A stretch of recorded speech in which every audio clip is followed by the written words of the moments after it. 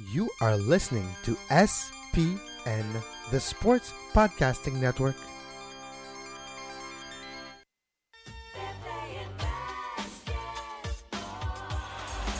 Hey, wow. You know what? The imagination now, everybody has changed. Now they're getting so creative in terms of their thinking and what they can do.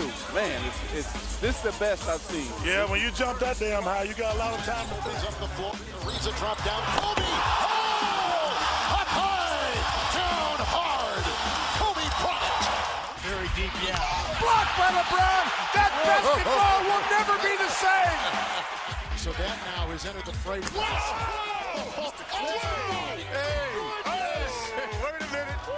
And welcome back to Hardwood Radio in this holiday season. Ben, you ready for Christmas yet?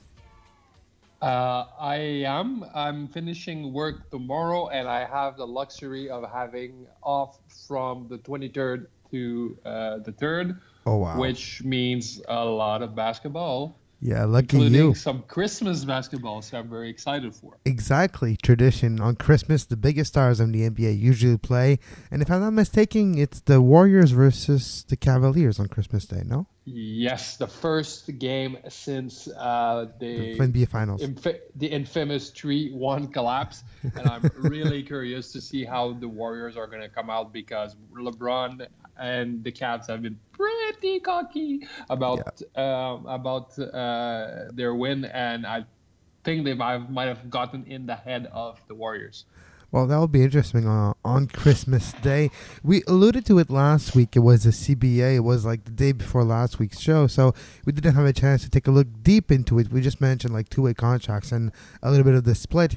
Can you start, Ben, with the big highlight points that you found in the new CBA? Yes. Before I start, last week the CBA was only tentatively agreed on, so it still had to go through the players' vote and the owners' vote. And today the owners unanimously agreed on a new CBA. So it's going to be a very good CBA for everybody if people are unanimous on it. The first thing and the most important thing about the CBA is something called BRI, basketball-related income. It is what the owners and the players are feuding about all the time, and that was a reason of the two earlier lockouts in '99 and in 2011. So, what is basketball-related income? It's income that has to do with everything basketball related: endorsement, television deals, merchandise sales, ticket sales. Everything that generates money is split between the owners and the players 50-50. Like the split is described as being 49 to 51, depending on the player's seniority. But it's 50-50, and it stays 50-50. In this new CBA, like the CBA has been described as a refined version of the old one. So I thought that was really interesting. And so the reason why it stayed the same, the BRI split stayed the same, is very simple. It's been a very big victory for the owners because the players wanted more, but the owner convinced the player that you guys really got more money, the pie will just get bigger. And what they did basically was to rework the meaning of basketball-related income, right? And so first of all, the first thing is salaries will increase from 40 to 50%, which means the superstars in this league will make a crazy amount of money. Guys with 10 years of experience and more will start a max contract, like the first year of max contract, at $36 million.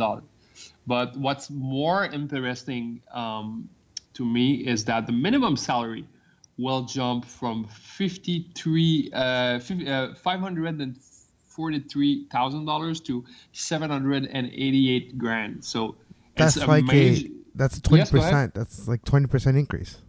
Yes, that is immediate. Like that's like valid next season for the rookies, basically for the rookies that just come in the league. Wow, that's huge. You're talking about like it's a house. Like you can actually afford a house now in your first contract compared to no. Yes. Like it's a big And increase.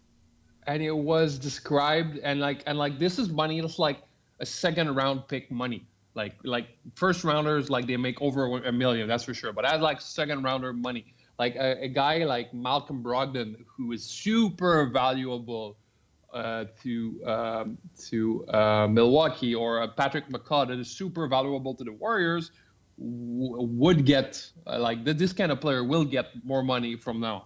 So that was very important, and that was very, like you said last week, it's very selfless from the Players Association to negotiate as unilaterally as this. Yeah, because it's not for them. Like let's put names on this. It's not for LeBron. It's not for Chris Paul. It's not for them. It's for the generations coming, and it's very rare in pro sports that you see the top end of players get involved into the union or the association the way that we have seen in basketball, because when it's the big name involved, it gives the perception that it's all of us together. Yes, that is really key. And they brought like they put the sport, the health of the sport and the health of the workforce of the sport in front of their own struggles, which is extremely selfless and extremely smart from them, because it ensures that the sports that they have a legacy in will keep growing along after they retire. Another thing that's related to salaries, the average salary by players should jump to 10 million by 2021, the 2021 season, which is insane. Like, just to think that in hockey, Sidney Crosby wins like $7 million a year.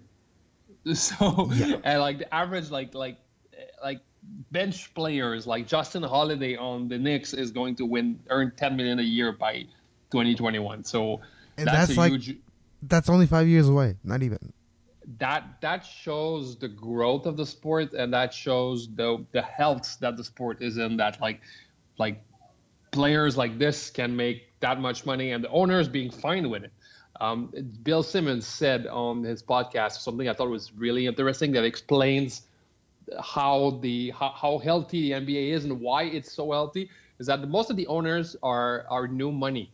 They're like tech guys that like made it big, like Mark Cuban, like Vivek Ranadive. They're not old money. They're not like kids that their dads gave them the team, or like people that grew up on family money. They're self-made guys. They know how to make money, and they know what they have is precious. Like that growth and that popularity, they know that it's super precious. The second point I wanted to ask, that I wanted to talk about, is another change in the definition of basketball-related income, which is super interesting. The rosters will be larger by next season. It's unclear right now that's by 1 or 2 spots, but there's going to be either 16 or 17 player by NBA team by next season. That means more basketball players will make money. And that means like that they will need to get their part of the basketball related income, which is really cool. There is a creation like these 2 spots were basically created for what we talk about, the 2-way contracts.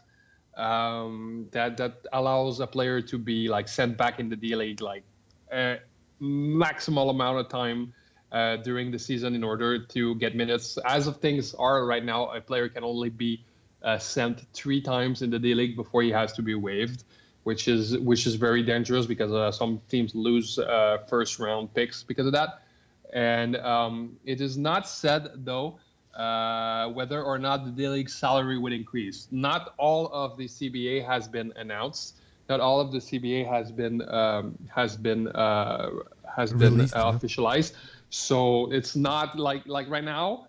the players in the D League make $25,000 a year, which is below the poverty level in Canada. Which is 28,000 in Canada. Yes, which is completely insane to me. Which has no reason there's no reason that has no reason to be. Basically. Oh, because it's probably behind the thinking that it's a part-time league, kind of, and yes. That's the thinking behind it. But that's for sure going to be a talking point heading into the next few weeks, because the future of it is have your D League strong as well, and eventually makes your NBA kind of stronger, no? And it makes your income a lot larger too, because more like the D League belongs to the NBA. And it's a development league for the NBA. So but I think we're going to see an evolution of the D League too, right? It's still very new. I think we're going to see eventually where it moves away from big centers and goes back to being, I don't want to say community basketball team, but the team of a smaller market, quote unquote, to use the industry terms, to be the big basketball team of that center and become a hub in that center, and then use it maybe closer to a NHL, AHL type of relationship. Absolutely. The problem with the D League right now is that it was created in order to, as a successor to the Continental Basketball Association, which was kind of the equivalent of what the D League is right now, like a bus, a ride the bus to games kind of league, where like a lot of veterans go to die after their skills abandon them, and a lot of troublesome players go try and scrape by and to earn a living. It has to change. It's slowly starting to change with teams investing into D League's affiliates. It's the Orlando Magic who bought last week, I think, the Erie Bayhawks in the D League, which is fantastic. Which is a fantastic move for them, because they need to store some of these young guys in the D League and get their minutes. So that's going to be when all of the CBA is going to be released. That's going to be one of the points to investigate into. It's really it's really going to make a difference if they enhance the role of the D League in the NBA. Another issue that was very interesting is that there will be 7 more days to the NBA season, and there will be a shorter preseason. I think the maximum amount of games they'll be playing in the preseason is 6. And right now it's more like from 6 to 8. That's good, because sorry to interrupt, Ben, because a lot of teams now are doing travels as well. If you're looking at the Raptors, they do like a cross Canada trip. They go to Vancouver, Montreal, Saskatoon, Kitchener for their preseason game. Yes, and that's a lot of mileage. Maybe with the reduce of preseason game, maybe the players in a way won't have as much travel before the beginning of the season, where they're traveling basically half the time anyways. Well, that is like in the greater scheme of things, that is why this rule has been adopted in the new CBA, right? Like the players really, really hate to play 4 games in 5 nights. And I think it happens to every team twice in the season. And it's catastrophic for every team. They lose like at least 3 of these games every time, and they all hate it. Every organization hate it. The players hate it. The owners hate it, because it's not good for the brand. So I think they remove one series of 4 games and 5 nights, if not both, with this addition. And honestly, I could use a longer season. I don't know about you, but it takes forever from September to the end of October for the season to start. And I could be taking some more basketball. Yeah, exactly. And in fairness, it's not more basketball. It's just will be spread out a little bit by cutting a few games of the preseason. So we'll have maybe better basketball game, like you mentioned, in those 4 out of 5, or at least better basketball, and not as much 2 and 3 as well, or back to back if that's the case as well.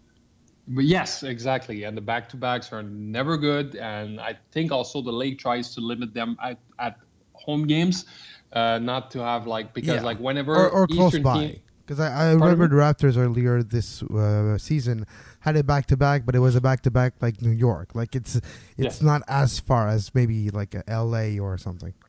Yeah, New York basically had a back-to-back, had two back-to-back this season. One in Charlotte, and one with in Minnesota. Well, that was kind of cruel. That was a back-to-back game because there was one in Minnesota and one in New York. Every team plays like garbage on the second night. Like the guys were completely out of it. The last point I want to touch on the CBA is the pension and health care for retired player and a revised health policy for active players, especially for mental health issues. And Kevin, there has been some mental health issues in the NBA in recent years, and which is very interesting because these guys were not able to play basketball consistently and showcase the ability because the policies were not adapted. The first guy is a first-round pick in 2012, a guy named Royce White. He was drafted 16th by the Houston Rockets, and he was diagnosed with an anxiety disorder really early, like in his college basketball career. He would have been a top 5 pick if he didn't have that, and he's not, like, this anxiety disorder makes him completely unable to take the plane.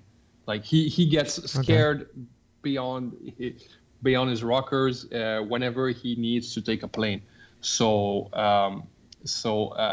Royce White right now is playing in the Canadian Basketball League for London, because the Canadian Basketball League, you take the bus wherever you need to go. Exactly. And he's way too good to play in that league. He's a point forward, that guy. He's a forward who can pass. He can attack the basket. He had some tryouts with the Rockets, with the the Sacramento Kings, with the Los Angeles Clippers, with the Philadelphia 76ers. And every time the issue was he cannot travel with the team.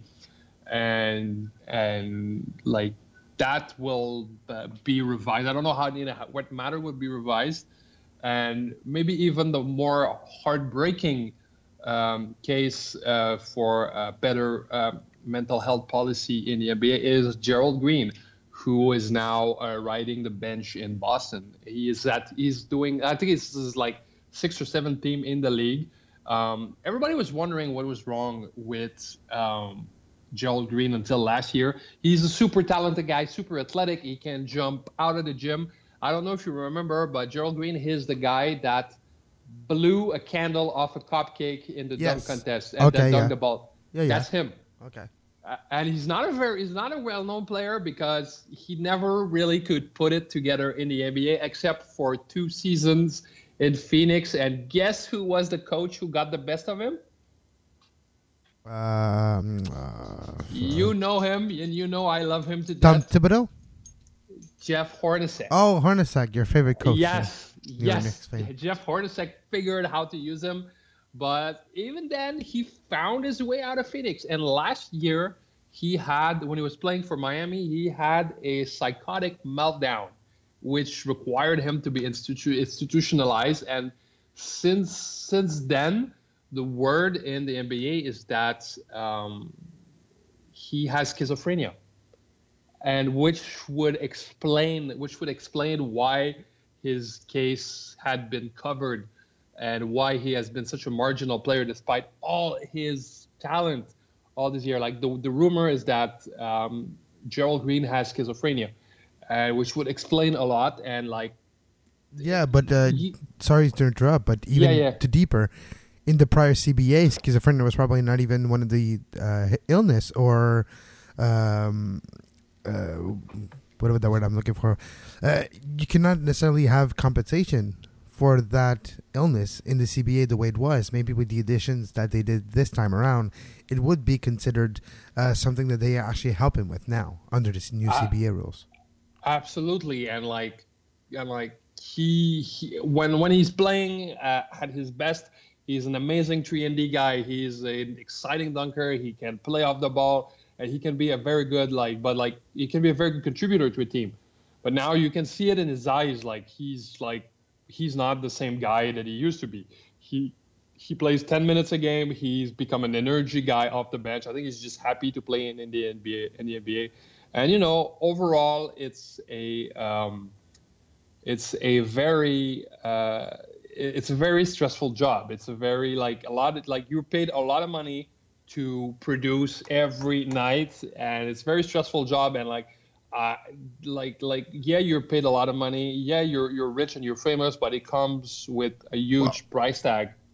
Oh, huge price tag. And if you just go back to the substance abuse in professional athletes, a lot of time actually comes from the pressure, the anxiety aspect of always having to perform, always having to be on 100%, and you're never 100%. You always have nicks and bruises, and you always have something going on, and the anxiety of it has created in the past, before it was diagnosed, before it was treated properly, depression, alcoholism, drug abuse. And now with better understanding of all this, better handling of situations, we don't see as much, and that's for the better. But with the new change of the CBA like this, it's probably even better for the future for those reasons. I think it was, don't correct me if I'm wrong, but I think it was Marek Svatos in hockey that just got a pill-popping habit from his playing days, and it eventually killed him. He passed away just a few months ago, a month ago. Oh, okay. For reason I thought it was years ago, but yeah, we don't want cases like this in the NBA. And the NBA is very, very conscious of that. Maybe last point I'd tackle on the NBA, it's not. I do not want to spread myself out on this because it's not really clear what the new rules would be. But the domestic abuse, I'm very big on this. This is domestic abuse incident policy will change.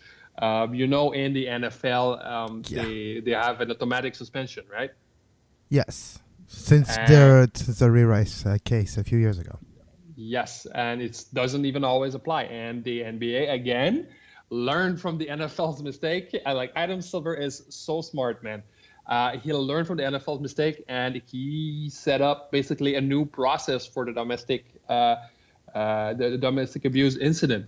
That will require a review every time. That will require a context every time in order to give an appropriate punishment. That is very exciting news because sometimes it's very real. Last year, 2 years ago, I think, Jeffrey Taylor from the Charlotte Hornets punched his girlfriend in the face and got 25-game suspension. And today plays for the Real Madrid in Spain. Yeah. Ty Lawson, I think the same year, was arrested for domestic violence. And it turned out that him and his girlfriend were just having a fight, and she was just trying to beat the crap out of him as much as he was trying to beat the crap out of her. And they just nobody pressed charges. I think they're still together today. And it turned out to be a fart in the wind.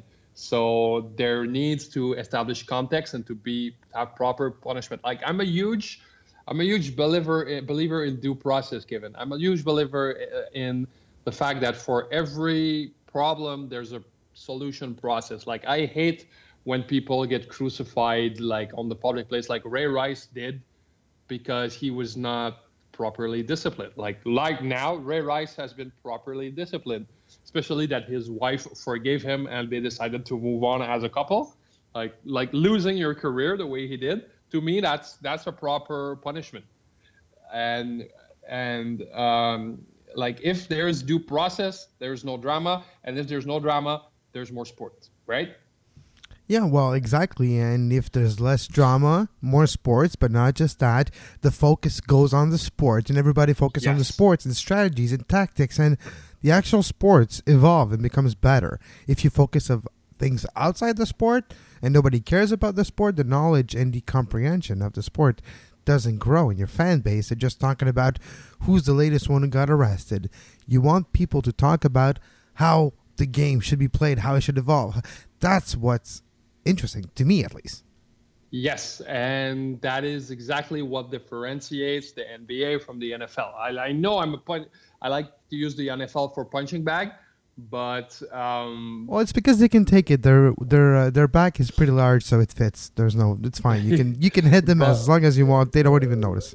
But there are, like, in the immortal words of Vince Staples, there are terrible people playing football right now. Like crazy people. Well, so, I have a theory on that, okay? Because percentage of crazy people in society, we're not going to put a percentage of it, but let's just say it's X percent, okay? And there's X percent of players. There's X players in the NBA, but that number of players in the NFL is exponential because you have like 55 per team, 30 teams. That's a lot of players. So you'll have a lot of crazy players in those players. Yes, and it's a very aggressive sports too. It's a sport where like crippling people is encouraged.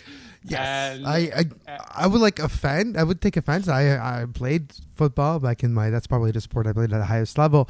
But no, you're right. What I was shown and what I was taught to do when I was 14, 15 years old, it's things that are illegal now. So yeah, it has come a long way, but there's still a long ways to go. Pretty much, and there is no place for people like Greg Hardy in professional sports. Greg Hardy, he's plays for the Dallas Cowboys. He's still playing for the Dallas Cowboys. I have no idea. And he basically got arrested and condemned in a court of law for throwing his girlfriend on a couch full of AK-47s, amongst other things. He tried to break her arm. He flushed her head down the toilet, like stuff like that. And the thing is, he went into appeal, and then he paid his girlfriend off in order not to testify. And then the case fell through, and Greg Hardy could not. Greg Hardy could technically play in the NFL again, and it took another social media outrage on Roger Goodell in order to get him suspended, even after the Ray Rice thing. And I think he got less games than Ray Rice. Well, how it works, right, in the NFL, and this has to generate into an NFL bashing conversation, but the NFL, if they do something and nobody reacts, we're good. If we do something and everybody reacts, well, okay, we'll adjust. We'll fix it. We'll fix it. Give us a second. But, which is terrible. Yeah, exactly. You shouldn't be reactionary. You should be precautionary. Those are two different mentalities. And the NBA, maybe because of the NFL's wrongdoing, is acting in a precautionary way. And this word can be used describing majority of that CBA, actually. Yes, absolutely. Anyway, to finish, go ahead. Yes, go ahead. I was just going to say, go ahead. It's our tradition. You have to introduce it. Exactly. To finish the show, as always, the prospect of the week from Syracuse, Tyler Lydon. Tyler Lydon is a sophomore power forward from Syracuse who came in as a hot name into the season. He is right now falling off the board a little bit because he's underproducing. But what you have to know about Syracuse, guys, is that Syracuse is a college basketball team. It's not a NBA feeder system like Duke or Kentucky. They play a selfless and almost a hive mind version of basketball, and they're really renowned for their zone defense, which creates some NBA players that are very good and some other players that have a hard time shedding the college basketball style. And for Tyler Lydon, it is a crucial year in his development in order to do that. What he can do is that he's a very good athlete. He can finish in the pick and roll. He can finish over the rim. He's a good dunker when he's allowed the space to jump. He's not a very good standstill jumper. He can shoot. He can stretch the floor, which makes him very, very valuable in today's NBA. He's like every Syracuse guy who stays more than one season. He's an extremely smart player. Which Syracuse is a good university. Yes, absolutely. They have been renowned to cheat at sports, like to cheat at school in order to get their guys into sports. But you really need Swahili in your life career, right? So that's an easy credit course. It used to be. It wasn't. Yes. It wasn't you. It was at the Miami University of Miami. But you know what I'm talking about. For people who don't know, basically there were Swahili classes given to sports players, there were football, phantom classes. basketball. Like Yeah. nobody can verify if you've learned Swahili or not. No, and nobody could verify if you were actually in that classroom. If there was a classroom, if there was a teacher. No, it was like 2 free credits to give them a little break if they fail another class. And I believe in basketball, the same thing happened with the Swahili classes in North Carolina University. I think that's where it actually comes from. Yes. Because that's where it rings a bell now. You just mentioned it. I think that's actually where it comes from. But anyway, Tyler Lydon is a very smart player, and he's a very smart off-ball defender. And this is in the NBA today. This is worth gold. Like knowing where to be on defense, not being in the way, understanding team positioning. This is worth gold. He's not a very good on-the-ball defender because he's not very strong, which also makes him not a very good finisher at the rim when he's got the ball. His main problem is that he's not a very good shot creator. He cannot create his own offense, which limits his upside. Like if you want to draft a guy like Tyler Lydon, you need to already have a go-to option in your team. For example, a team that could use Tyler Lydon right now is the Knicks. They have Kristaps Porzingis at center. They have Derrick Rose. They have Carmelo Anthony, but they could use a guy who can stretch the floor right next to Porzingis in order to be even harder to guard. Like whoever Tyler Lydon or Porzingis makes their threes from the perimeter, another guy at the rim. It could be an interesting combination. But if you draft Tyler Lydon, you're drafting a complementary player. I think he's not a rotational player. Like he's not condemned to play in a rotation. Like he could very well be a starter in the NBA. I don't think he could be a great starter. I think he could be a good starter. But he's at his best a third option in offense. But every team could use a smart player like this. In order to give you a comparison, he's a more athletic and physical version of Shane Battier, who won some NBA titles with the Miami Heat a couple of years ago. He can shoot the threes. He's a very smart player. He talks on the floor. So like he is a Shane Battier type of player. So that's about it for my prospect of the week. That was the last prospect of the week of the year, guys. Yeah, because the year's about to end. Yes, exactly. And we're going to take off next week because we're both, I think, overwhelmed by holiday celebrations. Yes, we'll have to find time to actually see our families and stop talking about it. Because like right now, my girlfriend is just waiting for me to finish my podcast. And all right, Ben. So I'll say hi to your girlfriend. We'll talk to you in 14 days. And do not miss on Christmas Day, the biggest game of the regular season so far. Yeah, it's that big. It's the Cavaliers. It's the Warrior on Christmas. And Ben, until then, have a great basketball. You too, man. You were listening to SPN, the Sports Podcasting Network. Visit us, sportspodcastingnetwork.com.